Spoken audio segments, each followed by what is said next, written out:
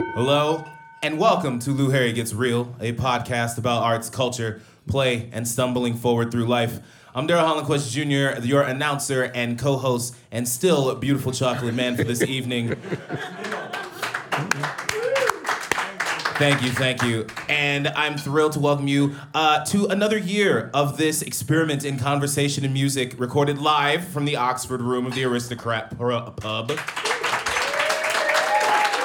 Yes. We have some great guests. Our guest tonight, local hip-hop producer, artist, community leader, Wild Style, the producer, Pascal.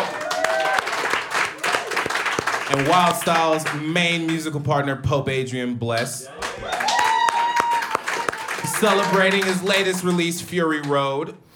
And there's lovely, good folks that have filled up the room, as I'm sure you can hear their lovely applause. Now, please welcome your host, the editor of The Quill, the magazine of the Society of Professional Journalists, the author of the new book, The Little Book of Misquotations, and a guy that has been in the studio audiences of The King of Queens, The Daily Show, Ellen, Mr. Show with Bob and David, and some TBS sitcom that either has starred Dick Sargent or Dick York. He's not sure which. Please welcome Lou Harry, ladies and gentlemen. Thank you, Daryl. Welcome.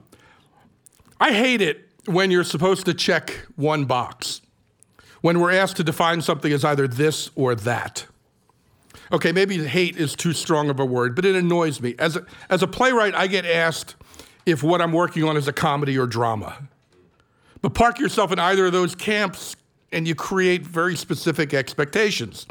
Yes, Blazing Saddles is a comedy and Long Day's Journey into Night is a drama, but just about everything else in between is some combination of the two. For the record, I didn't write either Blazing Saddles or Long Day's Journey into Night. Now, we color our states red or blue based on which party has the majority, and we call them red states and blue states, as if that were the whole picture. But those color codes don't reflect reality. Right now in this room, there are approximately maybe 60% men, 40% women, but you wouldn't walk in here and say it's a room full of men. Yet those are what those graphics on TV news show us. We've gone through most of history classifying people as one of two sexes, and culturally, we're just beginning to understand the shades and variants that more accurately reflect who we are. I'm still trying to shake the habit of saying ladies and gentlemen, trying to overcome a decade of working in comedy clubs, but the range is actually much greater than those two choices. And the music business often demands categories so that it can help market and sell the work, forgetting that the fusion of influences and styles is usually where the magic happens. Stevie Wonder isn't Stevie Wonder without jazz and classical influences. Elvis isn't Elvis without gospel and R&B. There are, Bob Dylan's Subterranean Homesick Blues, and Robert Preston's Music Man. They're called folk rock and Broadway. They're really just rap. I'm pretty ignorant about music, as you may know. I like a wide range, but I have no idea how to actually articulate what is happening when music happens, which is why I like having guests who actually know what they're talking about. More on that in just a minute. Anyway, I understand we need words to help give people an idea of what they're hearing, what they're seeing, what they might be interested in. But that's about marketing and reporting. It's not about the art itself. Broadway, classical, hip-hop, alternative, or generalizations, not final descriptions. Art isn't binary. It's not linear either, although the structure of the traditional resume or biography is designed to make it seem that way. You did this, then you did this, then you did this. I don't know of any artist who actually works that way. Writers write novels and plays and short stories and poems and songs, while other novels and plays and short stories and poems and songs tease, nudging for their attention in their brains. Some take years to percolate. Some happen in a frenzy in the morning after a nightmare or dream. The original version of Hadestown, which won the Tony Award for Best New Musical this year on Broadway, first was produced in 2006. So we're going to talk a little bit about those boxes that artists are sometimes squeezed into. We're going to talk about how ideas develop and take shape, and I'm going to learn something about music, I hope. Welcome to this episode of Lou Harry Gets Real. Now, I am thrilled to be in the company of Mr. Daryl Hollenquist, Jr. I met Daryl originally in a playwriting class and have since seen him shine on improv stages.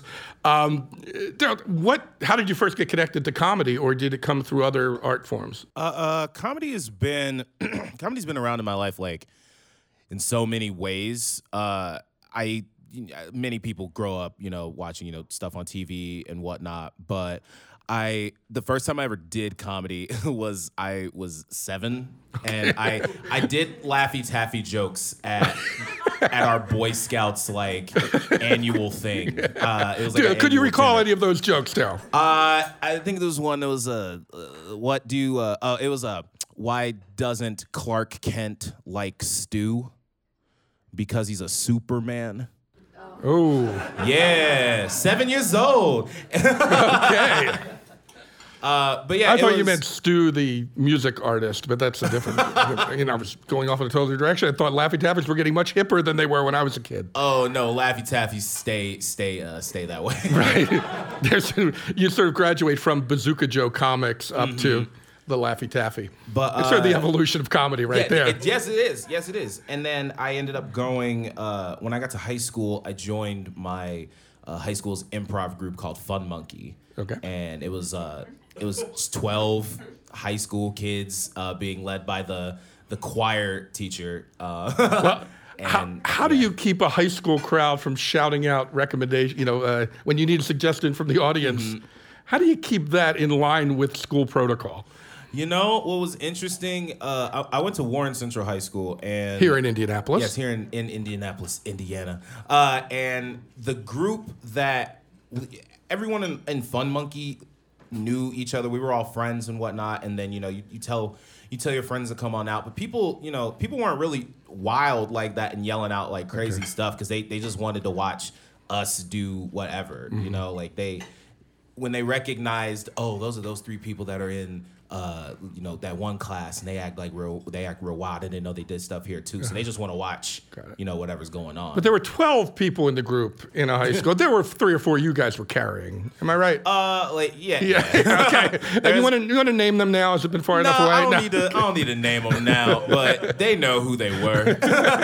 They when it's just so much laughter, and then they come on the stage, and then it's just crickets. Right. They don't do comedy now. They were they did other stuff. And how did this segue into actually performing in front of paying crowds? And well, that actually, my home in arts really is writing, and I love technical. I come from the production side of stuff, pretty heavy. That's what my degree's in, actually. Right.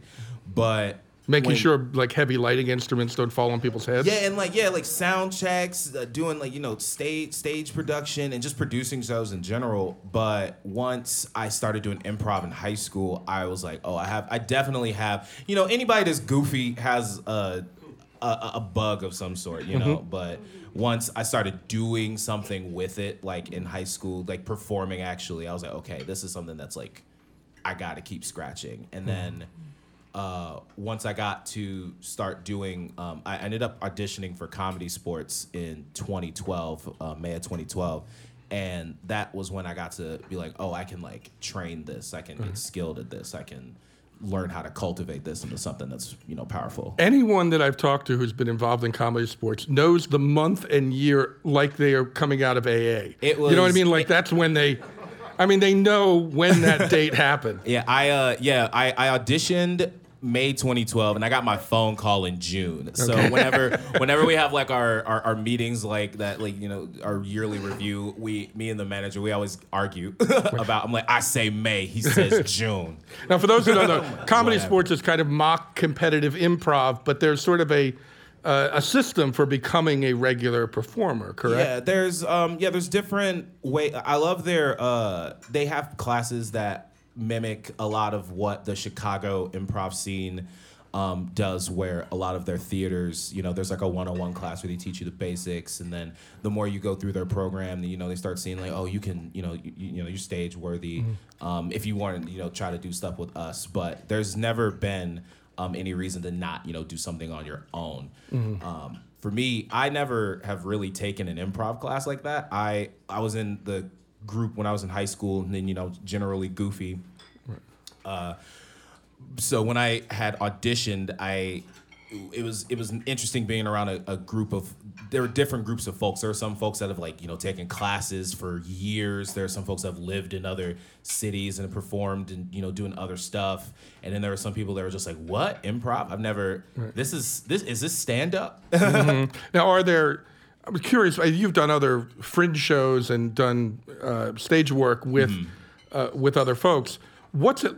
As a performer, is it dramatically different working with people who you've rehearsed something with, even if it's improv, versus a comedy sports format where it could be a different 5 or 6 people that you're working with in a given weekend, that those personalities keep changing?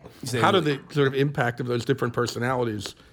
I think what's interesting about specifically comedy sports and how each week it's supposed to be a different cast is that you start finding you start finding pockets of chemistry with folks, and those moments and people notice that too, and you just keep seeing the magic every time that they come up on stage too, versus when you're in a show and you're rehearsing 6 to 7 weeks, the whole crew and cast has a unique chemistry that's different from 1 to 2 people, and the way that works, that works differently, especially if it's scripted too. But then there's also improv that there are teams that it's just that team. It's not a roster of X amount of people and it's a different 6 people. It's just these 6 people all together for 2 years, and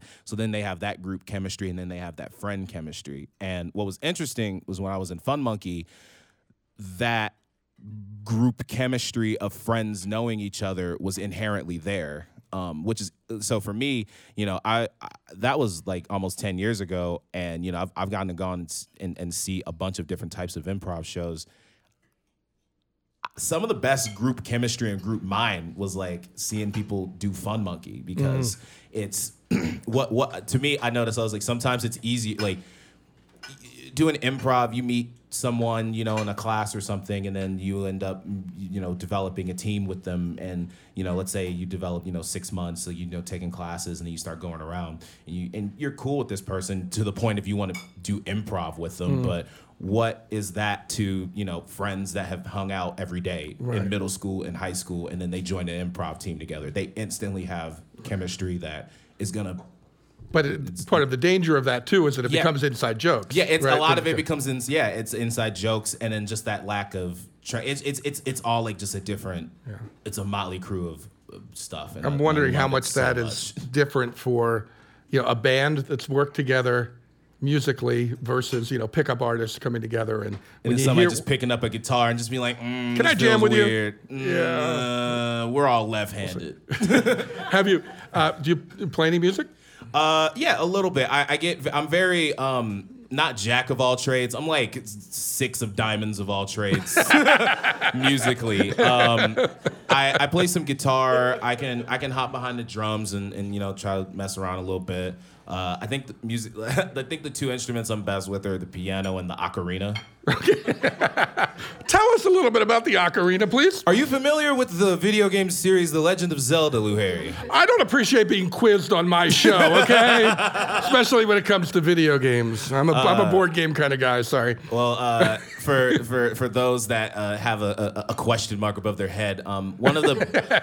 If I jump up and hit it with my head, will I get some gold coins? Wrong series, Lou Harry. But I was in the same ballpark. Yeah, same ballpark. But yeah, there's a game series, Legend of Zelda. I know that. For the people that somewhere there's someone that does not know what this is. Okay.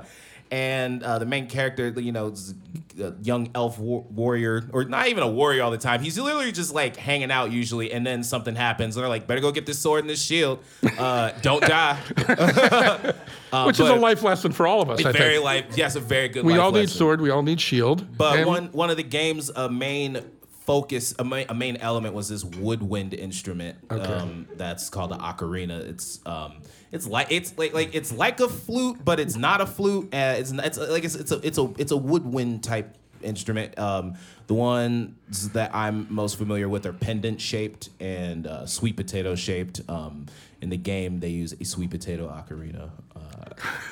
Potato ocarina. Meaning that it's shaped like a sweet he potato, and there's like holes in it, 6 to 7 holes, and you have your mouthpiece and 2 thumb pieces on the bottom. Right.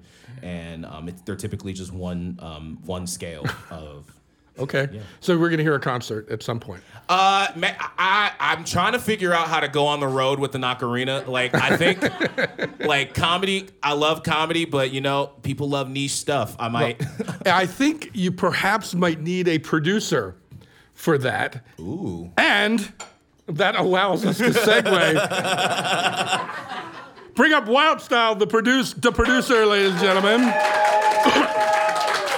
Who has helped change the face of Indianapolis hip-hop. He's also a photographer who not only shoots music performances in a way that makes you want to be there, but also captures landscapes in his own dramatic way. He's been exhibited at Big Car Gallery. We'll soon have his work seen at the Indianapolis International Airport. Honored to have him here. Please welcome Wildstyle. Thank you. First, we have to get the important stuff out of the way. Give the man advice about his ocarina potential career. Well, maybe I can sample it and we'll go from there. I don't know. Hey, I'm not against that. I got bars too. We can make it. We can do a little EP. I've heard that one before. I'm not even mad. Tell us some of the things you've heard. I mean, how do you decide who you are going to work with? And I'm sure there are many who would love to work with you. I've come under fire for that. I think people think I do it arbitrarily, but I'm not just looking for talent. I'm looking for people that can hold up to the pressure, because it's hard being a hip hop artist or an artist of any kind. You have to be bold. You have to be creative and be willing to do your own thing and be in your own lane if you're working with me. And not everybody's on that. Like, some people they're doing it because it's fun. We don't talk about this much because we don't have cover bands in hip hop, but there's a lot of artists that are almost cover bands. Like they take the same instrumentals and they rap over them, but they use the same cadences, mix up a few words, and they're out there. And that's not something that I'm trying to be involved in. And so, I don't work with everybody, and it's no offense, but they're gonna be happier somewhere else, because I'm gonna be pushing. If you're not creative, then I'm gonna be pushing you to be more creative. But fortunately, I've had some really great artists. Yeah. We'll talk a little bit about how you got into producing. So, believe it or not, when I was a whole lot thinner, I used to roller skate, and I'm not talking about... Yeah.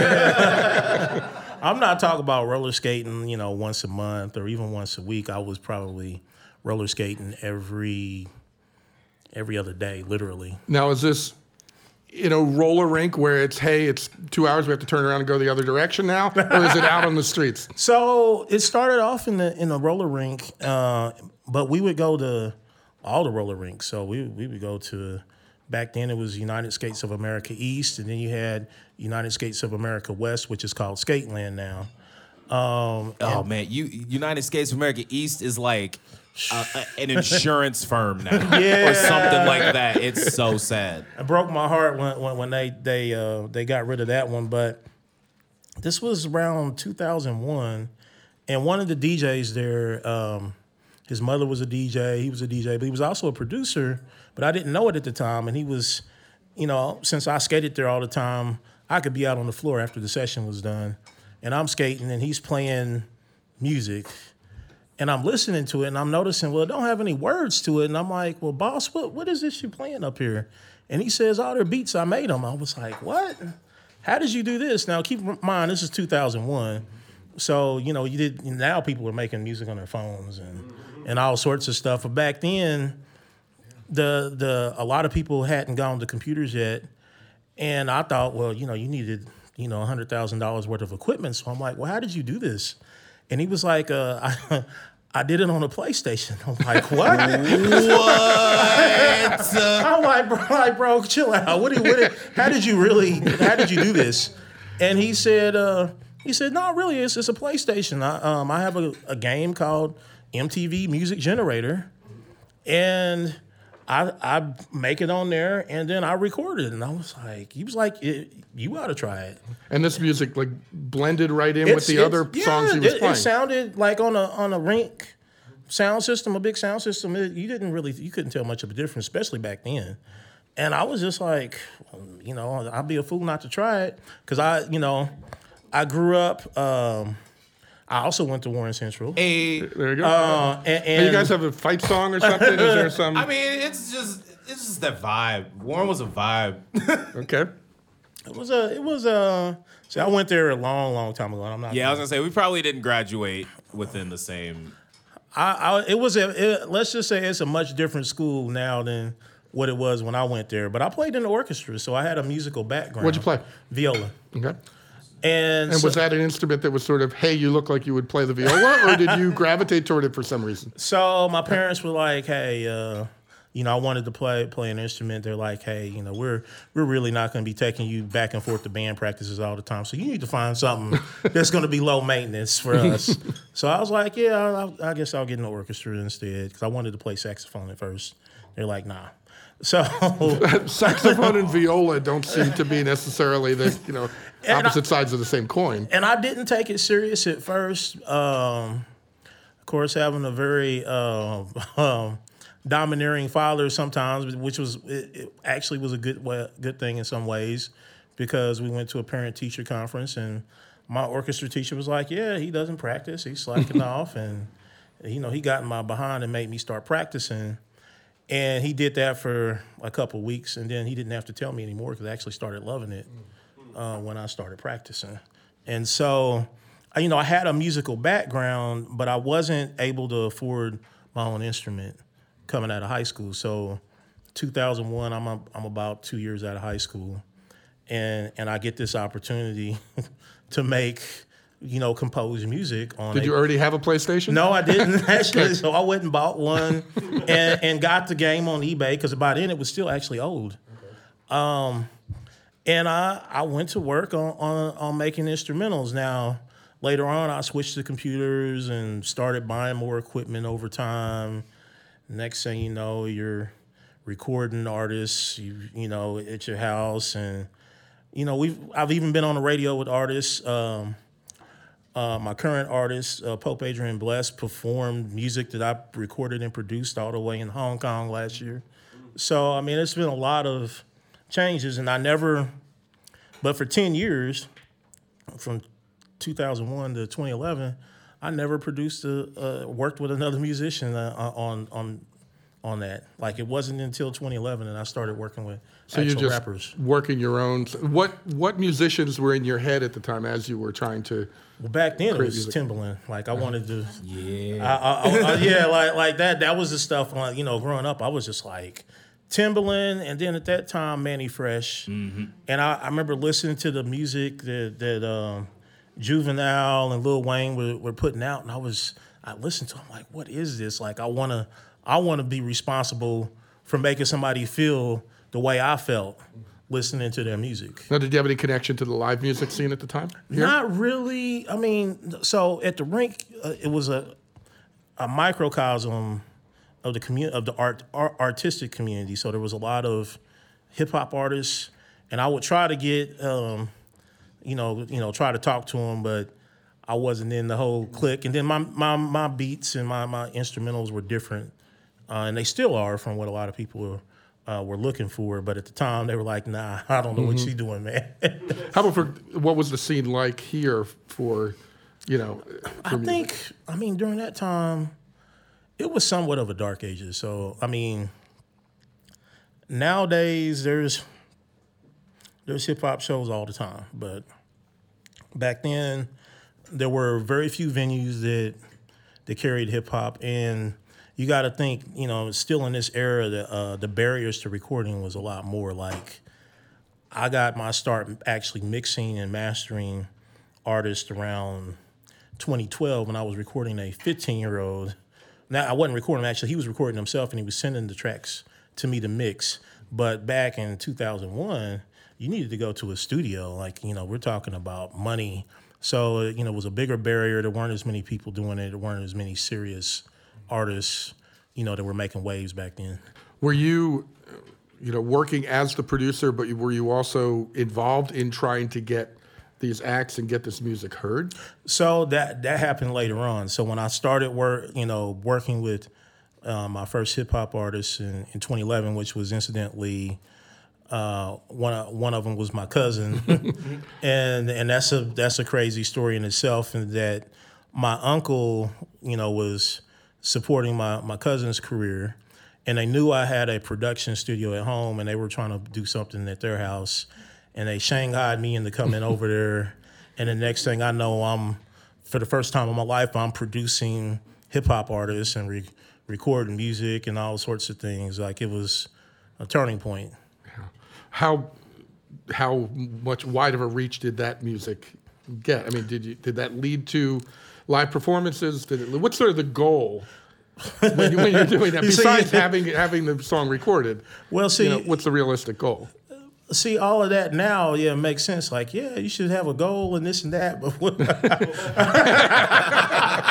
when you say it like that, I think back then we were just mucking through, trying to figure out, hey, what is the best way? And so they did do some performances. They actually opened for Gucci at Limelight. I think it was called Cloud9 at the time. It wasn't, it was a good performance, but it wasn't like career changing like we thought it was going to be. At what point did you feel comfortable saying, when somebody said, hey, what do you do, to be able to say, I'm a music producer? I want to say around 2013. I think that's when I started having more success, more tangible success.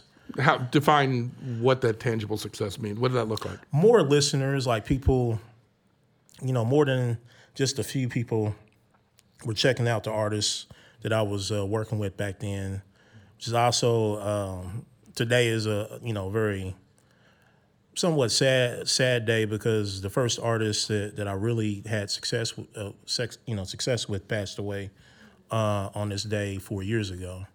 But we got on the radio. Like, he had never had a project out before.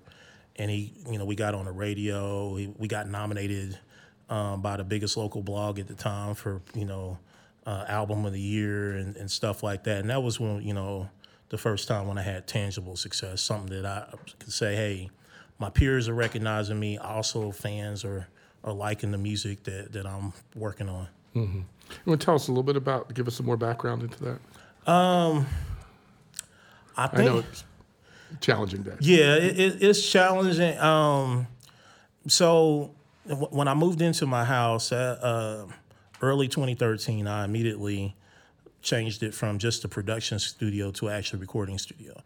And so I started, then I was able to work with artists, record them, but also I noticed that, I was a little bit older than most of them at the time, and I had at least a little bit more idea of what a scam looked like, which is you have to watch for that in the music scene. And so it began that basically I was managing the artists that, in some ways that I was recording and producing. And that was what, and I was real picky about who I was producing. So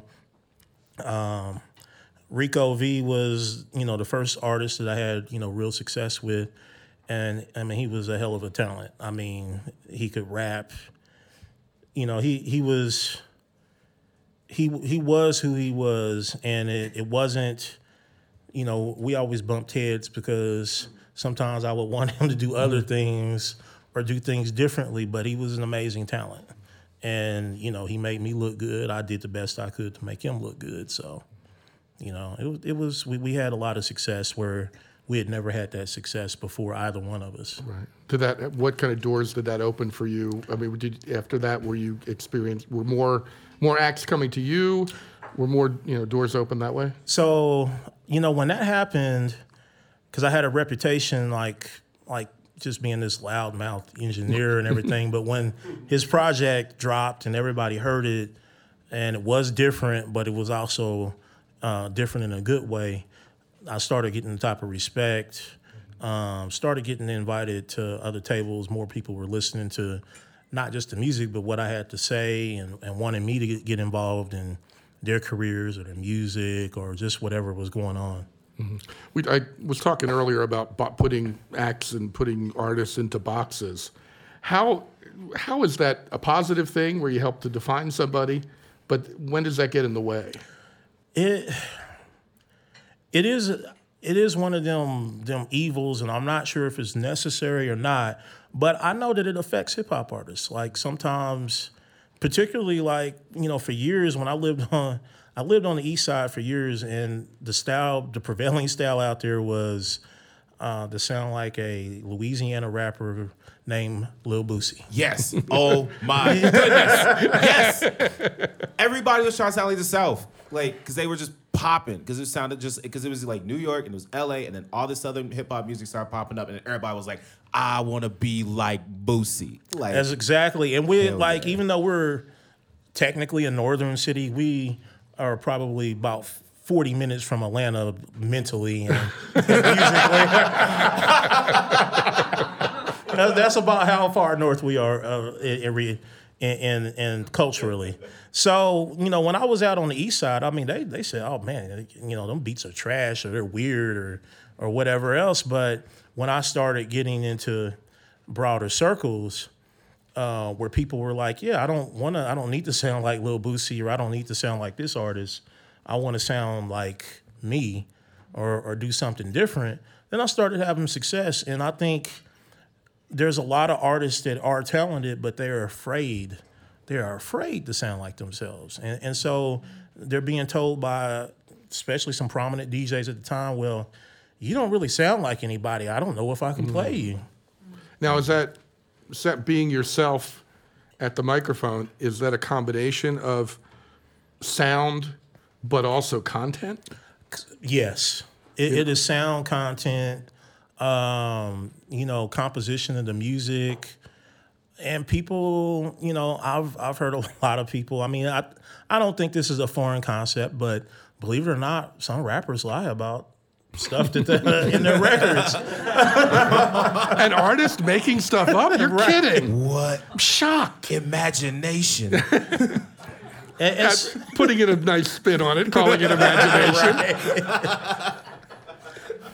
So, I mean, sometimes some people are great at doing that. I think, Rick Ross, as a national actor, is great at making up, convincing everybody that he was really Freeway Ricky Ross. Right. It's nothing of the sort and had nothing to do with any of that. But a lot of people aren't that great, and sometimes they're stifling their own creativity, and it shows in their music that you don't get that type of passion, because how can you be passionate about something that you're not living, or that's not your life? You're trying to make us passionate about somebody else's life. And to an extent, I mean, that's true across genres. I mean, you see that in punk, you see that in country, you see it in folk, you see it sort of across the board. Now, it sort of, I would say, wearing another hat, but not really, because the two sort of go together. Your photography is really remarkable. Well, I've seen you. so many artists taking pictures of live performances, whether that's theater, music, dance, and you think, I don't want to be there. You know what I mean? I don't want. Not only do I not feel like I'm in the room with them, but I also don't want to be in the room with them when I see some of that work. How do you? Is it a deliberate approach to? Actually, it's funny. You segueing into how I became a photographer was. At this point, I'm a manager and producer. Around 2015, and my artists are starting to get better and better shows and more often. And we tried paying photographers. And they got the pictures that you're describing. It was stuff like, I wouldn't want to be there. And I'm like, I can't promote artists. And I'm seeing pictures that, you didn't miss anything by not showing up to my artist show. I can't, this isn't going to work. I'm dead in the water. So I said, look, I'll take the pictures myself. I borrowed one of my mentors' cameras and set about trying to tell a story that hopefully, I could convince people to come out to the shows by looking at the pictures that I was taking. So it took a little while. It was a little bit more difficult than I first imagined, but I felt like I got good results. What do you think? I mean, is there a trick to it? Are there any sort of things, do's and don'ts, that are in your head when you're shooting? I would say do learn how to use the camera on manual mode in a live setting. Automatic settings are not going to work for you in all occasions, and probably not even half. And that's something that I think a lot of people with talent as photographers do not take enough time to go learn the equipment, to know the limits, the limitations, when you need to pull out a flash, when you need to switch to manual ISO and manual everything to overcome stage lights that are shining into your camera that's going to make the exposure too dark. Like just simple stuff. You have to really, be a student of the gear too. And it's not always about the gear, but if you know how to use it, you can do pretty well. Also, is it still a big problem of white photographers not knowing how to photograph dark skin? Yes. I hit a chord. Oh my God. That is, and you know what? I made a joke about this one time as I was editing pictures. I said, integration sounds like a great thing to all of y'all until you have to edit pictures. Because you're literally like, oh my God, what am I going to do here? And that helped me become a better photographer that could edit, was integrated shows. I've seen a lot of landscape work as well you're doing. Was that something of interest, or did that just emerge out of wanting to get out of the club for a little bit? Yeah, a lot of that. Like, I always had an interest in photography. And, when I first started, learning, I went out and took pictures of the landscape, and it was so peaceful. And I'm actually an introvert. People don't believe that, but I'm really an introvert. And so I was like, yeah, I love this. And so that's how at first I preferred to take pictures of things and objects and landscapes more so than people. Yeah. Let folks listening and folks here know where they can see your work. I have an exhibit at the airport, and it will be up November 10th. You'll know what it is. It's going to be called Indie Hip Hop Music, and you will see pictures of Indianapolis hip hop artists that are passionate about their craft and passionate about performing. I also go to indiehiphopmusic.com. I actually did the website. All the pictures and videos on it are things that I took, and you can listen to a lot of different local hip-hop artists. Jumping back to music, I know it's very difficult to get people away from their TV sets and get them out to see live music. How important has the development of certain festivals been to exposing people to different artists? Shout out Shreese. Well, explain what that is. Shreese it's a hip hop music festival. How many? It's like 5-6 years now. This was the fifth year. The fifth year was just popping up. It's like the same time as the Indie Fringe Festival, like that late summer, August time. It just takes over Fountain Square, and it's the energy is crazy, like just all night. Just shows. How much of a game changer was that for the local scene? It was huge. I think there were some successes, hit and miss over the years, but there never had been an event that was mainly made up of Indianapolis hip hop artists that ever got crowds that big and local media attention. And that was a big thing. Local media attention. Now, if somebody gets shot or stabbed at a hip hop show, you're going to learn all about the history of that event and everything else. But to get the Indy Star and WTHR to cover the event before it actually happens and them saying, yeah, this is something good and great for Indianapolis. That had never happened before. I think they got confused because the font is of Cheers. I think they were like, oh, it's a Cheers festival. Norm? Great for Indianapolis. Yeah. A little shocked when they set up the interviews, perhaps. If you go to, there's, I don't know how to phrase, in the performing arts here in Indianapolis, I see a lot of protectionism. The idea that if you're going to somebody else's theater, you're not going to mine, or if you are buying, if you're going to that person's concert, you're not necessarily. How much of it is really a rising tide, raises all boats, or is there still a problem with the sort of competitiveness in music here? I think the competitiveness comes because we aren't traditionally, at least not in the last 25 years, 30 years, a music city. Now, we have a rich jazz history that was international, but we didn't really respect that while it existed.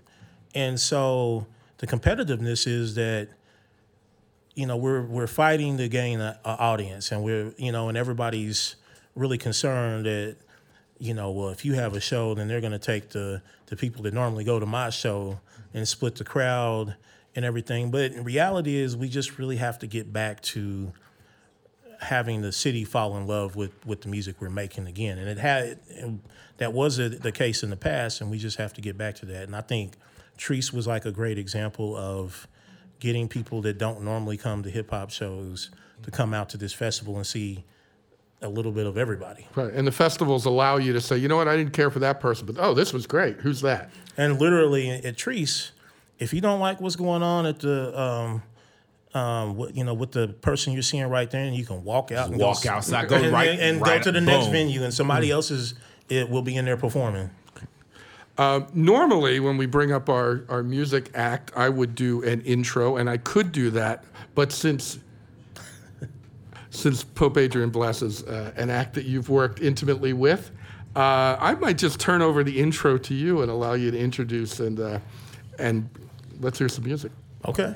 So coming up is an artist that I produce and have managed for years, Pope Adrian Bless. He has performed overseas at Hong Kong and Taiwan. He headlined Treese one year. He headlined Orange last year. He's headlined a lot of festivals, and he is an amazing hip-hop artist and father.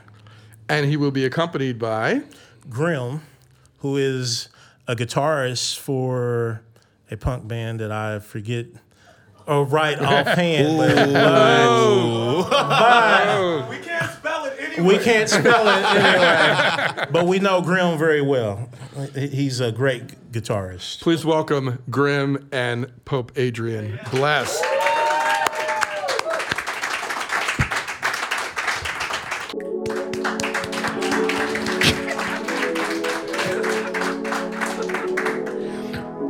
Yes, chicken and cheese, Jade.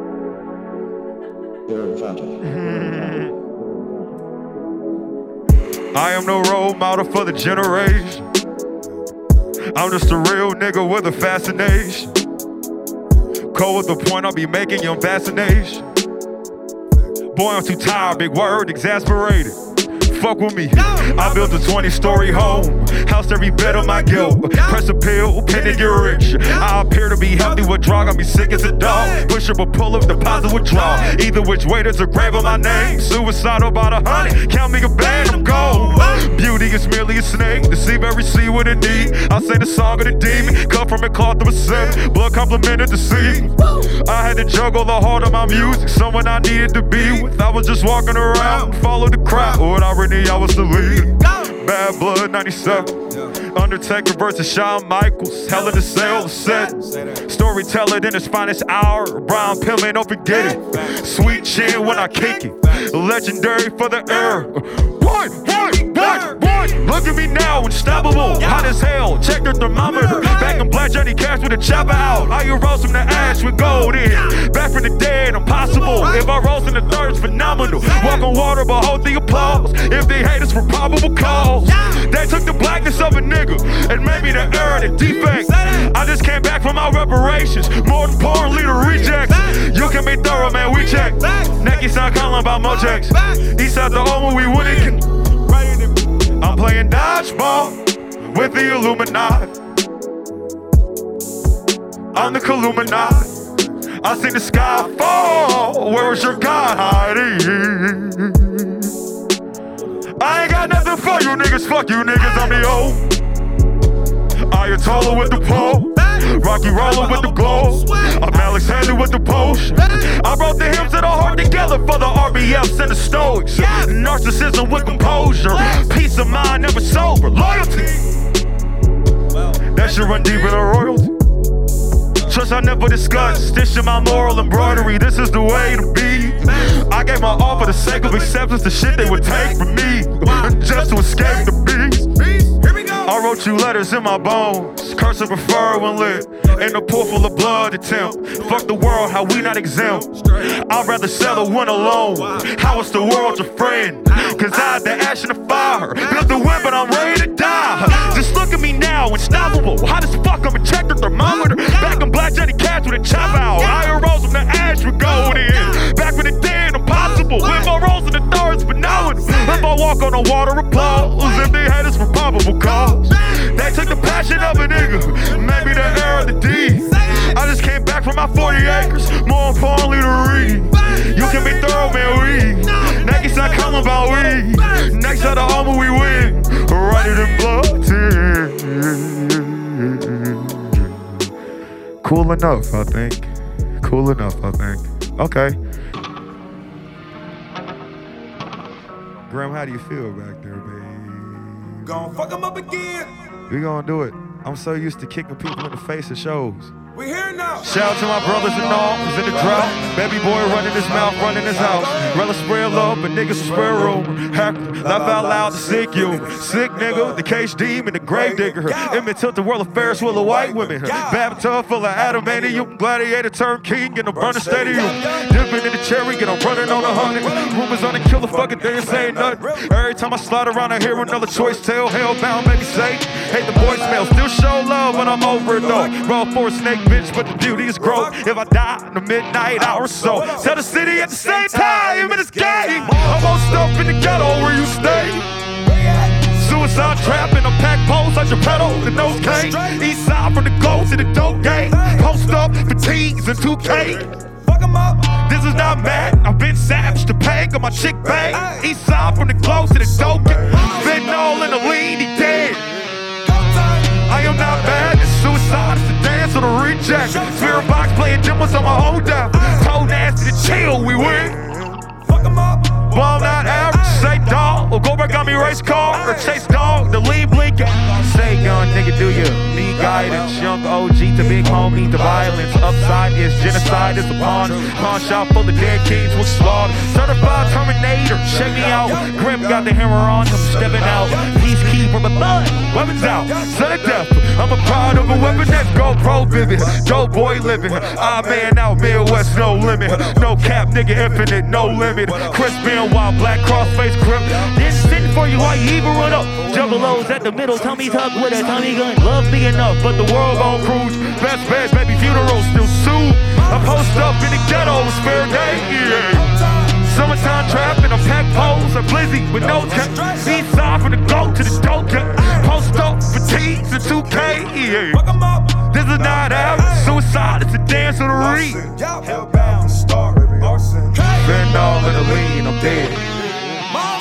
Boy, I'm not average. Suicide, it's a dance of the reject. Spirit box playing demos of my own death. Told nasty to chill, we win. Boy, I'm not average. Say it loud, it's time to reset. Homicide, slide, reject. We're done. Here's that. Wow. Pope Adrian bless. Pope Adrian bless. We're going to be back after a short intermission. Write down some questions, pass them up, and we will regroup shortly. Yeah. All right. Restrooms are around the corner. Welcome back, ladies and gentlemen, to Lou Harry Gets Real, featuring all of the lovely guests that are on this podcast. You might be listening to this in a car or at home. Maybe even on like a speaker of some sort. But we're recording this in a lovely place known as the Oxford Room, named after the birthplace of its owner. It's a perfect spot for many type of gatherings with the same excellent service as the Aristocrat restaurant downstairs. It used to be 3 studio apartments, but now it was renovated in 2014 and opened up. It features rich wood paneling, leaded and stained glass windows and fixtures, as well as the artwork and collectibles expertly curated by owner Rick Rising Moore. That deserves an ooh from everyone. Ooh. We have to get an ooh sign at some point. Yeah, you gotta get an ooh sign and a oh no you didn't sign. The Oxford Room sits about 60 people, has AV equipment, a full bar, private bathrooms, a separate entrance, and elevator access. Have an event here in the Oxford Room at the Aristocrat. Like, I'm sure they'll take your wedding or a birthday party, divorce party, bris, whatever you want to do.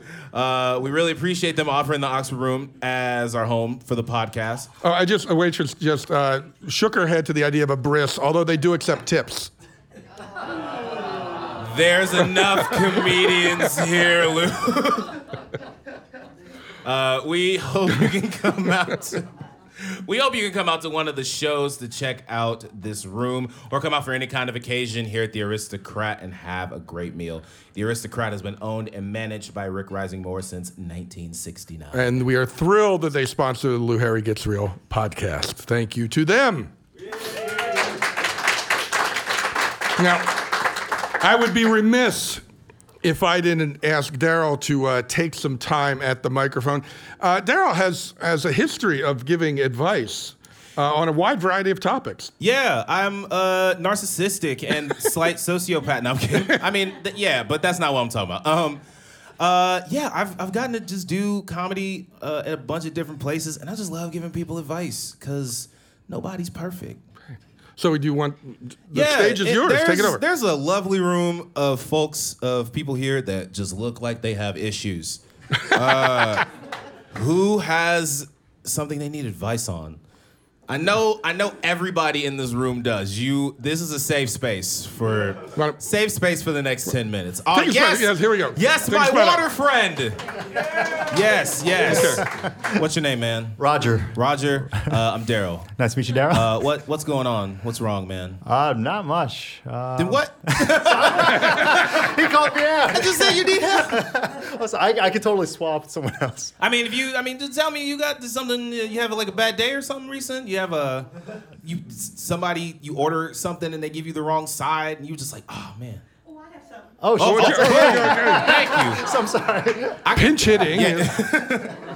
Thank you for the water, but no thank you for the lack of comedy.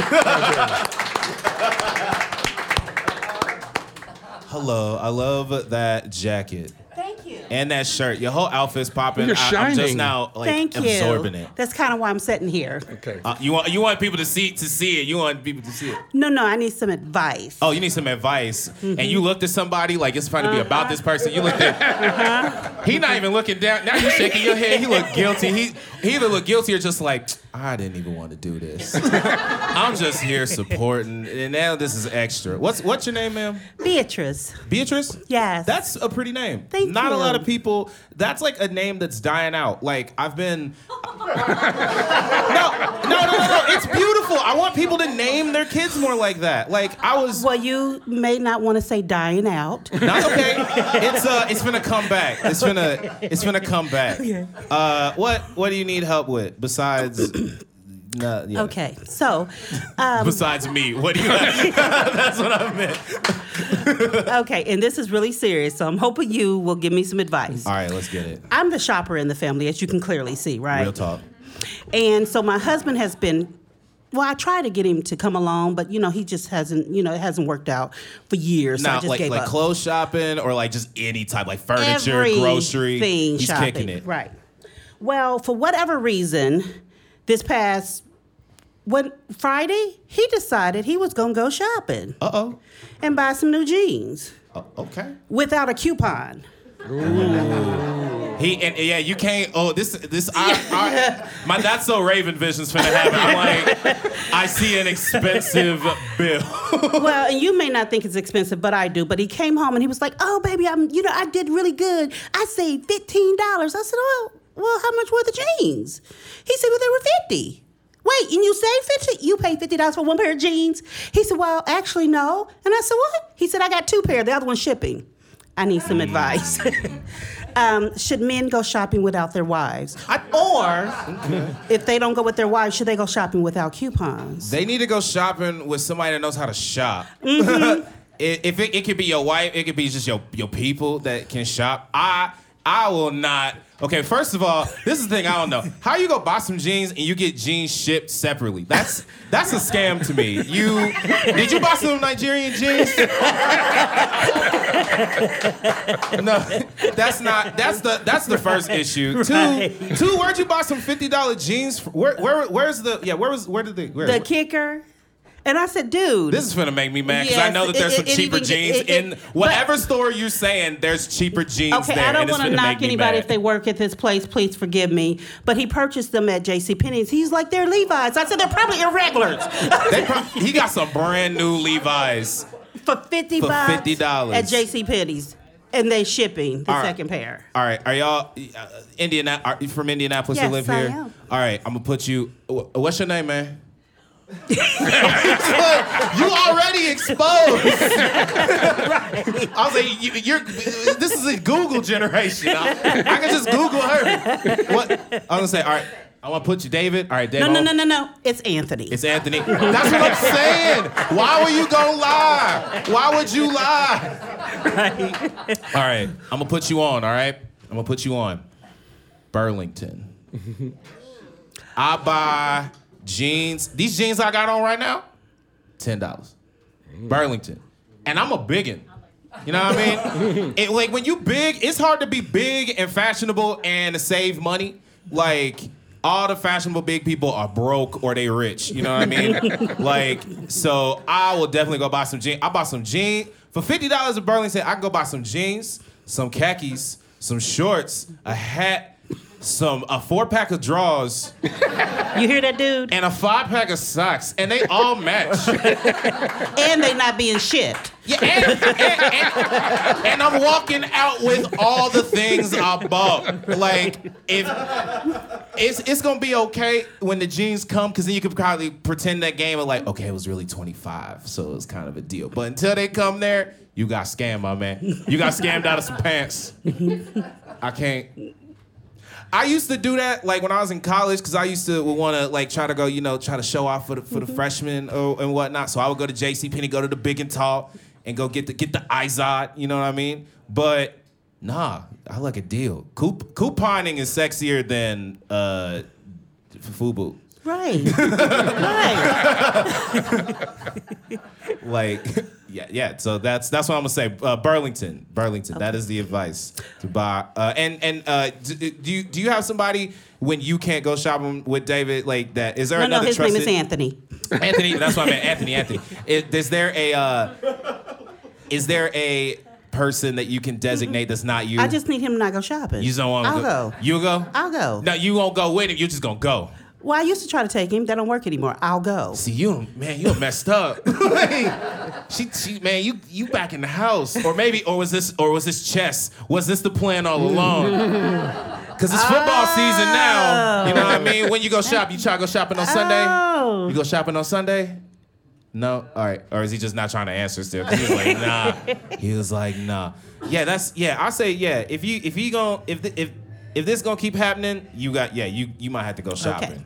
Okay. Or find like a designated, shopper. I'll go. Shoot. Okay. Just let me get some jeans. Okay, thank you. No problem. Make some noise for her, everybody. Want to do one more? Yeah, one more. Who else need Who else? Somebody else? Who else needs advice? One more? Who else needs advice? And there's no reason to lie because I see a hand up. Here we go. Don't smile yet, sir, because you might be getting snitched on. All right. What is your name? My name is Cindy. Cindy? Yeah. All right, what's up? So, my husband, Lou? Oh, snap. Okay. Prepare to cut this one out of the podcast. Okay, so that was genuine because I was looking at him like, oh yeah, she was sitting by him. That's probably who she's married to. So yeah, that's fun. So Lou and my son Jonah. Okay. There's two of them. Okay. Right? Why the hell can't they match their socks? Why do they put socks in the washer and then socks in the dryer? And swear to God, their socks are never. Are you matching the socks? correct answer here is socks don't need to match. Hey, I was gonna say I'm kind of leaning. I want to hear your whole thing first because I think about this a lot. And so is it that they put them together in like after they finish the laundry and then when it's just time to wear socks they're like, I'ma take apart this pair, I'ma take apart this pair, I'ma mix these two together. Is it like that or is it just more like a hodgepodge pile of socks? Well, if I'm doing laundry, the two get put together as a pair. Okay.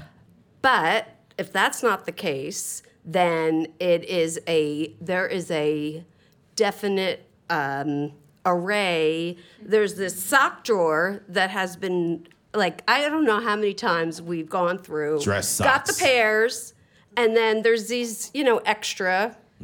And then it's like, okay, we're going to toss those. But somehow they amass again. So usually, and I don't know why Jonah and Lou can't have separate sock drawers. I don't know. I don't know what Jonah's going to do when he goes to college next year. But as somebody that went to college, them socks ain't never finna see their partners for a while. I'd say, let me see. So for socks, I think if it's like dress socks, they gotta stick together. But if it's just like some cotton socks, let it integrate. Come on. Like, it's not that. Who's looking at socks? All right, I'm looking at socks right now because it's on the topic. He's matching. He's not matching. But you probably didn't. But those are also design socks. Sometimes the design is mismatched. Like I'm wearing matching socks right now. Are you matching socks, Lou? I have no idea. Yeah, no idea. It's no reason to lie. Here, let's look. He's matching. What? He's matching. Oh. There we go. I think if no one's gonna see your socks, it's really not that deep. Okay. Like if you just got like a white sock and a black sock, I mean, feel different. Feel like you got domino feet. It's different in shorts. Right? Yeah. If you can see the sock, that's where it is. Because you gotta, you gotta go monocolor at that point. You can't switch it up and mismatch if you can see the sock. Like, yeah, like if you flooding, you can't be doing that. And as long as there's not two different shoes, but that only happened once for Lou. That's what I'm like. That was one time. It can be way worse. Well, yeah, you had two different shoes. On the way. But were you matching socks? No, it was on the way to a wedding. It was not good. Story for another episode. Daryl Hollenquist, ladies and gentlemen. Thank you. Offering advice. Thank you. Yes, thanks for coming up, Cindy. Thanks for coming up. We're going to bring our guests back up to chat further. Please welcome back Wild Style and Pope Adrian Bliss.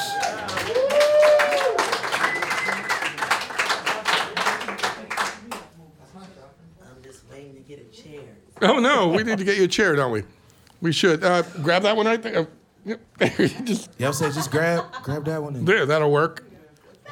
And spin over there. Grab the microphone. What's up, people? Can we just take that one down? That's good. There we go. You want to be Michael Jackson? Welcome to the picnic table. Welcome. While he's getting that microphone for you, I know you sort of came to music out of the spoken word world. What's the difference between those kind of performance universes? I'm kidding. If you want to sing I was it, finna that's get all right. my Dougie, bro. Yes, you were, weren't you? What are the differences? Yeah, Nothing. how is it different as a performer, sort of approaching the straight up spoken word pieces versus mixing music into it? Because I didn't start off as that. No? No, not for real. That was by accident. Okay, Okay? All right? Let me tell you something. All right? please. This rap thing is a gimmick. Okay. A gimmick, no matter what. All right? I wanted to get in and be like, hey, I like rapping. I can create well. I'm also a really good writer. Okay. So I had to cheat people. I was like, yo, guess what? Because not to be him, okay? I don't want to make this weird. But We've already been there. Okay, cool. We're already... Great. Just in case. I didn't want to make it too spicy. I didn't want to make it too spicy. Deep into weird cave. Where I come from, normally Caucasian people fear me. Okay? What does that mean? That means that rapping to us at a specific time was more like hood, ghetto, gangster ass, drug dealing ass shit. So, me being the genius that I am, right. I decided, I said, you know what? I'm going to be a poet. I'm a cheat. I'm going to find a way to get on the stage all the time and make you look at me and see me and enjoy me and adore me. Then bow, here I am, Kevin Gates, ready to hit you. And that's what happened. So what's the differences? Shit. Hell.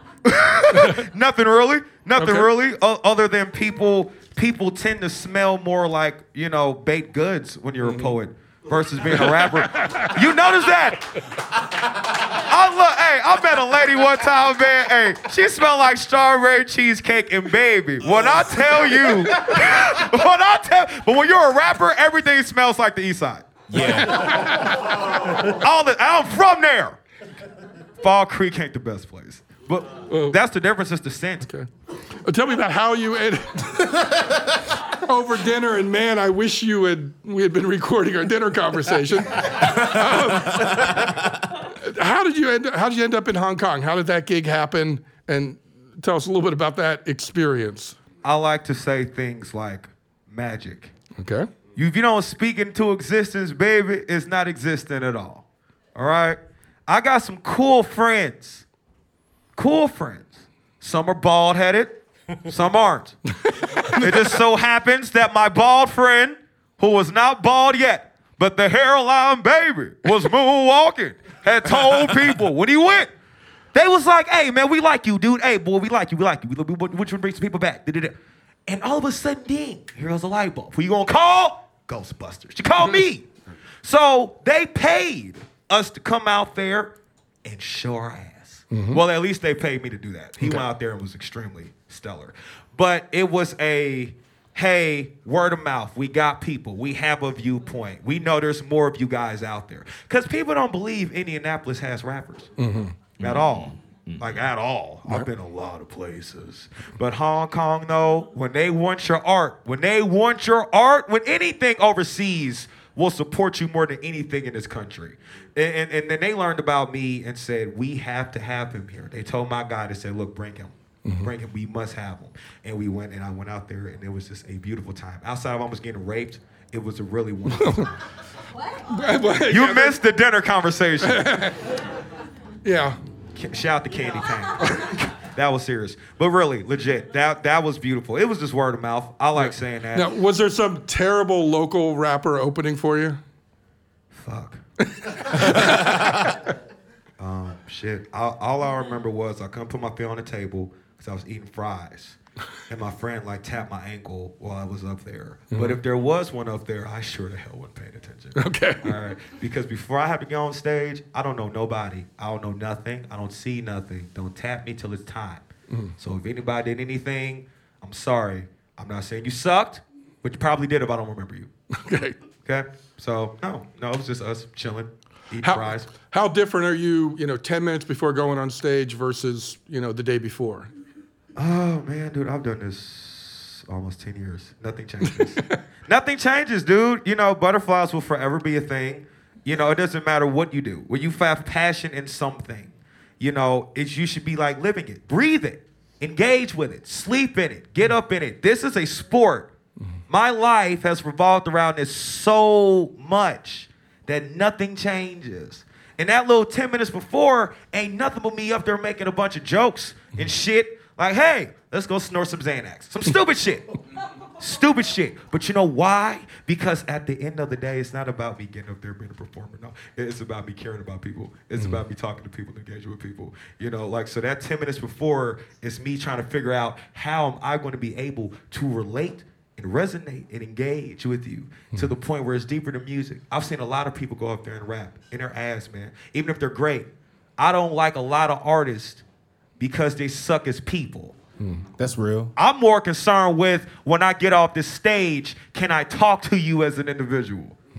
So I'm more concerned with being a person than a rapper. So every day of my life feels like being a rapper to that 10 minutes prior, and I'm back to being a human again because I have to convey that message to people and don't forget why. So it's the humility period. That 10 minutes is the humility period. Which one of you is more of a perfectionist in the studio? Which is the one more likely to say, let's do that again? I don't know, because we both are perfectionists, and oftentimes we'll say, let's do it again over stuff that probably doesn't need to be done again. You know, we have a whole album right now that's been done for almost 2 years. And we pushed it back like 7 times. And now we're bringing it back 2020, but it may not drop 2020 because we don't know. No, I'll say you. It's because I have a general idea of what I'm going to do when I get in there, at least. And I'll go over a record like 5-6 times. I give myself a 3-time cap. I must record 3 times. If I can't go past, if I have to go another, I have to stop the record because that's not real life. I'm not going to go into a studio session and record anything that I didn't believe in before I wrote it. So if I say him because we're talking on a technical level. On a technical production, delivery-based level, it's him. In terms of passion and making sure that it's a thing stated, it's me. You know, so it works in both ways. How important is sort of, say, the space between when you're constructing an album? It used to be, I mean, when I was growing up, an album was sort of a thing in itself in terms of how one song leads to another, how you're structuring the side of an album. With CDs, obviously, that ended up changing to a certain extent. How important is sequence and how important is figuring out how songs fit together? Or are we thinking more about songs as singles?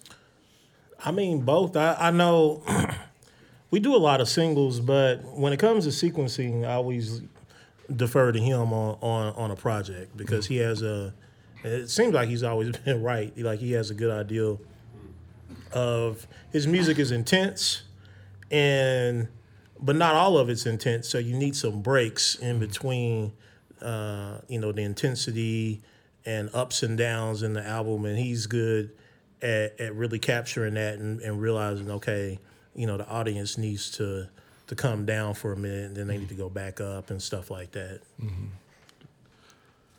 One of the folks here in the audience wanted to know, what's your opinion on Cardi B, Nicki Minaj, and other artists who have quote-unquote fights that garner publicity? How do you get publicity for your clients in an authentic way? That is beautiful. You start off. Oh, man. Because controversy is my middle name. I think, controversy is okay. I just think you need to make sure that you're not selling out your values when you're doing it. Like, it's okay for people not to get along and for you to take a position on something or it to be a public fight about something. If it's something you believe in, I don't believe in doing that for clout or, for, I need publicity. I'm gonna go start a fight with somebody and I'm not passionate about it. I don't believe in that. So I think generally we haven't shied away from controversy. For example. Last week. Okay, look. Who talks about that? Mary? I'm gonna talk about it because I'm gonna take the heat. It's TV 14. It's a show. I'm not even gonna say. Yeah, just put. I'm It was also in his his manager. Microphone is already. on the table. I'm was in his also his hand manager, already. so I'll Pay me for the money. There was a potential event being thrown, and his name was, of course, put on the show, but it was also somebody else's name, and we didn't want that. I mean, the guy. I think the person is not a good person. I don't think, and And for the type of show, it was a charity event, had a specific theme. I didn't think it was good for his branding or ours, and so it got to be a minor. It hasn't. A clusterfuck. That's not holding no punches, people. Yeah, people were mad at me. People were mad at him. But at the end of the day, it wasn't a power play. Like it didn't fit his brand and his ethics or our ethics. To be on a show with that person. So it was genuine. So what's interesting to me, they talk about getting genuine publicity, and you're talking about this possible altercation that happened, but that was genuine too. Like it was really sometimes bad things happen naturally, or stuff pops off naturally, and I think sometimes with those the names that they drop, it's not even them trying to get that publicity. Like sometimes it's just like what you were just describing. Like you're trying to just do business, and there's a confrontational element to it. But then you got somebody that's trying to make money off of that. Like if I can make money off of it, I'm gonna try to blow it up as big as possible. But that's the kicker though. It's always gonna be like that. Yeah, I know. There's always gonna be like that's how the world works. Duality is a key. Hell yeah. Up, down, left, right, wrong. True, it's gonna true. be. You can't do shit without fucking somebody over. No matter how good your intent is. And that's just technically where we stand. We're always on the thin line of we're going to do what's appropriate for business, whether you like it or not. Unfortunately, the world does not operate in a stream where we all can just get along and understand that, especially being artists. Artists are more susceptible to sensitivity and thinking everybody fucking them over. We ain't thinking about you, man. We play this way too close to the chest. Yeah, Like, it's for not- real, it's not- like, honestly, there's been multiple times I've been thrown in conversation with people that ain't worth shit. But not because they're bad people. They ain't got nothing to do with what we have to do with. But for some apparent reason, you want to slide your way into some shit that got nothing to do with you. And then get mad when we do what's good for business. When we have to look out for our brand. We're not going to do anything to go against what we've already developed. But that's the difference being a hip hop artist and a general artist. Because when you're a general artist, there is no comp. When you're a hip hop artist, whatever you have, we need to get. Because it's very minimal. Us being up here, this is not anticipated. It ain't. Not me. Shit, me? Paul? Louis? Paul? Harold? Not me!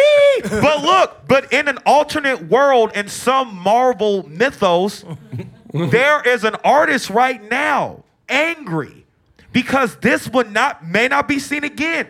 They're going to wonder, how can we get on this kind of platform? Because if it ain't pay to play, if it ain't SoundCloud liars, if it ain't people buying streams, if it ain't all this shit, we already have a very minimal stream of success. So any little thing like this, or performing at Trees, or Orange, or Hong Kong, guess what? Anybody can do it. But you're a rapper. So it's like you're the only one. And then everybody wants to try to follow that, and they can't. That blueprint's not acceptable for everybody. You know what I mean? If I played country, shit, I'm pretty sure I'll see like 7, 8 other country artists up here, maybe. I would assume that. I am a raunchy, non-political, straight to the point brand. Who I am as a rapper is who I am as a man. And that's always going to be. But again, going back to hip hop and the controversy of things, a lot of it is narrow-mindedness. Cardi, love Cardi. All the time she fucked up, probably was good reasoning. Not saying that it all was, but something conflicted her brand. Nicki always feel like something conflicts her brand. It don't matter. Y'all be listening to Queen Radio. She wake up like angry. Who's messing with my money today? She be angry. Man, she got that like financial like deficit edge up deal going. Like when she has certain extensions in her shit, you know what's going on. Yep. Somebody's getting it. But we ain't talking. But what about the baby? I ain't heard nobody talk about the baby. The baby got over 4.8 million views on all his gangster ass moments. Nobody brought that up, but yet he's the #1 artist in the world right now with 20-something hits. Why are we not talking about the baby? We're going to name those 3 women right there, but we're not going to talk about a nigga that tried to kill you in Walmart? Are we not doing that? Are we letting that pass too? Here's my favorite thing about the baby. I still get people confused. talking about It's a lot of emphasis. Is it? It's Lil Baby. It's Del Yep. Baby. It's Baby. Now Birdman. We're old. We know Baby the initial one. But people still. I like the Baby. He's tight. I like you. So was Cardi not tight? Is Nicki not tight? Nikki's not Nicki. tight. I think Nicki tight. Moment for Life was a classic. Let's not act that way. Okay, but how many years ago was that? Bro, you know I can't count. Why are you talking to me What like I got? happened between? I don't know. I have no education. I did not graduate high school. How much of this is fueled by social media and sort of controlled by the artist in a way that it wasn't before? Well, I mean, if you look at Cardi's situation with the Offset, her boyfriend, where they, I don't know, maybe they did. Did they maybe get married? Maybe they broke up. They're married. Maybe they I thought they was didn't. engaged. Oh, okay. Were they married at the time? Yeah. Okay, whatever. So anyway, so Cardi with her husband, and then they broke up. Then they had got back together, and then he was like popping up on stage at her shows. But then we find out her manager was in on it, and they all were in on it, and they were kind of playing us for fools. So. But that's something that's happened in the 1920s with Hollywood actors in terms of, publicists sort of manipulating stories to make sure they get, attention and keep people top of I mind. got a question. It's for you, Styles.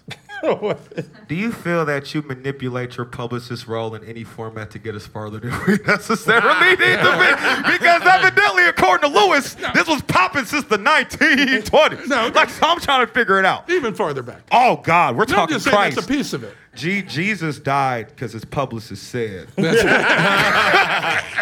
Look, He's the one who- he's the Jesus, publicist- you're not polling well with the Romans. Right. We're gonna need Come on, you to, we got this cave. We got this cave. We got this cave. We got this cave with this The publicist rock. is the one that made sure they were all on the same side of the table so they get in the picture. Shout out Saul. Shout out Saul. You gotta have the guy I back see you, there. bread and fish. I see you, Making bread and that fish. all work. Moldy. So yeah, I mean, like, I draw the line at that. Like, I'm not gonna get up in somebody's personal business and make it more of a theater than it already can be. Because I mean, it just social media. Like, it's not social media's fault that we destroy our relationships on social media, but it can happen. It definitely can happen. And so yeah, I'm not gonna be that person. Shout out to Cardi's publicist, who clearly did set all that up. and get paid. Yeah. Cardi's publicists get paid, and that's Now, I on need that job. the authentic side of things, the birdcage sessions. Talk me through that metaphor a little bit. What does that mean to you? It was supposed to be a label when I fucked off. I'll get straight to the point. Okay? No, dude. No, it was legitimately supposed to be a label. I was supposed to create a label around that and retire. 28. So whenever you give up anything you fucking love, it's called retirement. All right? Ain't no 401k with this shit. All right? But no, dude, there was no particular thing behind it. It wasn't. It was just, I'll say this, I'll make it very smooth. This is the PSA to people that are probably fans of mine that are listening. Don't ask me for my old shit no more. Stop asking about my old music. Let that shit go. Buy my old album. Right. Go to Bandcamp. Fuck, like it's out there. But that's a battle. Right. That's a battle for a lot of artists. Do you sort of appease the fans by giving them what they heard on a record 30 years ago, or are they there to experience what you're about right now? I would believe that we should stop lying as consumers. That's what the Birdcage Sessions is for. It's for me to create the music I've been trying to make since 2007. That's what it's for. Records like Birdcage itself, but that's not for people. This is for me. I am borderline everything, all right? Bipolar depressive, major depressive disorder. They try to give me ADHD. They try to say a whole bunch of shit, right? And guess what? Therapy ain't shit because Big Pharma is a lie. So I'm creating material to keep me healthy, to keep me alive, to keep me emotion. So at the same time, maybe I'm too sensitive, but I feel fans don't resonate with that all the time. Because don't come to me. Like, I have people I love dearly, known for 12 years, and they'll be like, well, we missed it when you rapped a certain way or done a certain thing. I'm like, but I did that to answer your question. I did that because I thought that's what mattered to people. Like, I was a spoken word artist because I thought that's what mattered to people. I thought that meant everything. because being a rapper is harder to break into than anything. And it don't take no skill. It don't take any skill. Just have a little bit of a cadence and shit, and don't be ugly.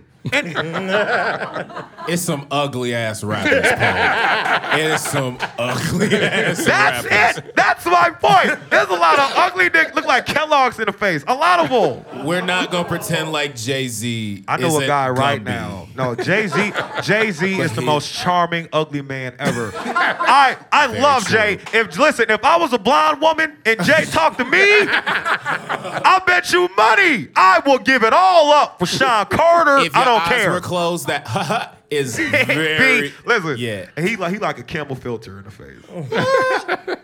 you better love you some S dot. But that it's real life, dude. Where I don't think I'm a consumer first, an artist second. I'm going to create what I want to hear. It's not about for everybody else.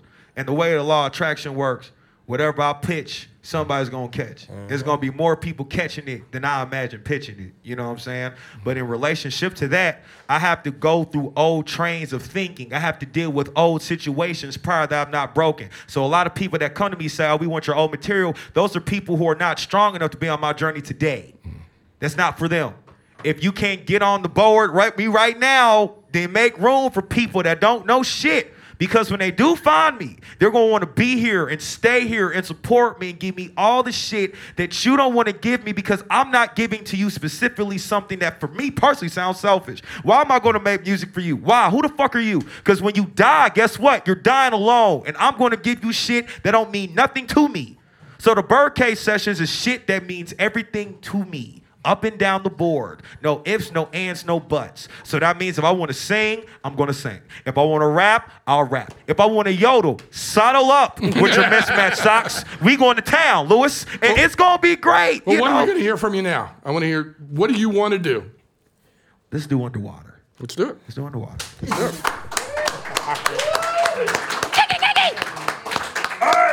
Hey, I need to get in on these Birdcage sessions because I just found out where to put that ocarina. I got it. Wow. 2-hour callback. It's going down. Hey, man, listen. I got a band, and my band is called The Purge. All right. Bring your goddamn woodwind flute Let's fucking get it. to Michigan, okay? Pope Adrian Blessing, The Purge. That just sounds hellbound, doesn't it? I swear Lewis like my Jay Leno, man. Like, this is... It's better. Somebody called me Michael Moore once, so Jay Leno's a step up, I think. Damn. Visually. People don't deserve shit. People don't deserve anything at all. Take the internet away, please. Take it away. Daryl, how you feeling, man? I love your flame. I'm hanging out, man. It's been a great time tonight, Hasn't man. it? It's been some great stuff. You know, man, we gotta talk after the show because you led me to the bathroom when I was trying to find the stairs to get here. And it led into your intermission joke, and we realized that we were behind. And I came up here and I was scared. I was about to piss cheesecake. I'm like, oh my God, where's Daryl? Daryl's found a throne at home. Hello, Christ. All right. You know, because you got diabetes, things happen to you. Cellulite in your kneecaps and shit. People don't like to talk to you about those things. Honey, don't be looking like that, B. Let me tell you something, B. You ought to be cracking up every time, man. Let's see. 23-year-old, newborn child on the way. I'm not ready. True life fact, I ain't close to repair, and I don't even pick my draws. How can I tell you about my future? How can I tell you about my views when they talk to myself and they always there? Common sense, 2 dimes. Penny for your thoughts, nickel down payment. Came like a reflex. Cool kids ain't cool no more since that AC broke. Tree your life and that blunt I'll choke. Ain't nothing wrong, it's your first time niggahood. Ain't nothing wrong, it's your new my niggahood. So choked up, had to repeat that. Reach back, looking for God just to release my soul. Psych world love shit sounds sick, don't it? Medicaid, car, school, weed, baby, roll. You want me to fall back in love, baby, roll? Not at all, really. Remote control, baby, we televised vials of rejectors now. Chakra lines within the line, lined up like a table buffet. Take 2 shots of Amazing Grace in the cornfield full of drunk children. No, candlelit ribcage, kiss on my abs just to light you a square to stay. I know you said that you gon' quit. You just smoke one to ease my pain. Every day I wake up and a guarantee go. I don't know. I was fortunate I never sold dope, but I seen 23 swinging freely from the poles. Block 40, take a pose store. Every sign you know, I was driving no fake over neighborhood. My kneecaps are like Stone Cold Steve Austin. When I stared into the bright sun. Don't ask me shit if you don't know the truth. It's like I'm being tied down on the wall. Dick in Pandora's box, no chance of karma, I'll pull it out. Can't be no father, 2 suicidal psych wards and Bible scripts keep me so used to blank and playing while playing the games in the cockpit. Cassette tapes directed all this shit. Rewind and we find the truth. Can you put a mom's mind on mute? That's a real question. Home on a heart on a block where I gang bang. That's a real section. Tears of a clown of the fears of a war cry. Of course, baby girl gon' stress me. Of course, there's a corpse in the course of the lecture. Of course, there's a corpse in the corpse of the garden. I mean, I can't say no. No, so I don't. Too many next to guess who inside that rope. I can't stop that. You kill yourself, but your friends to love. I did you wrong and I accept that. Got so much guilt that my chest collapsed. Call them Tay, I spent the night. Spent my life in my gift bag. Lord, forgive me, I'm picking fence with your words and games. You call and fall with me. Street light blur, good green, and the air on airplane mode. Just talk with me. Candlelit ribcage, kiss on my abs to light you square to stay. I know you said that you gon' quit. What? Every day I wake up ain't a guaranteed goal. I don't know. I was fortunate I never sold dope, but I seen 23 swinging freely from the poles. Block 40, take a pose store. Every sign you know, I was driving no faith under neighborhood light. I was driving no faith under neighborhood light. Involuntarily corrupted when I'm staring to the bright sun. They want my mind, my soul, my body, Illuma want my mind, my soul, mind and soul, mind. They can't talk to me. The Illuminati, I'm a black man dying. The Illuminati, I'm the Illuminati. I am a black man falling. Fuck Illuminati. I dig it. Woo! Pope Adrian Bless. I'd like to thank producer Patrick Chastain and audio engineer Miles Hall. Big thanks to the management and staff of our sponsor, The Aristocrat. And of course to Daryl Hollenquist Jr. Yes. Thanks for having Pope me Adrian on. Bless. And Wild Style, the producer. Thanks also go out to Squeeze, Al Stewart, and Richie Havens for playing in bars where I was so close that I could feel their sweat. Thanks to my middle school music teacher, Betty King, who really, really tried. And thanks to everyone I've ever seen lugging an instrument down the street to a rehearsal or a gig. When you see these people, do me a favor, thank them for bringing music into the world. And of course, thanks to all those listeners to the podcast here and there. Thank you. Keep an open heart and an open mind. We'll hear you next month.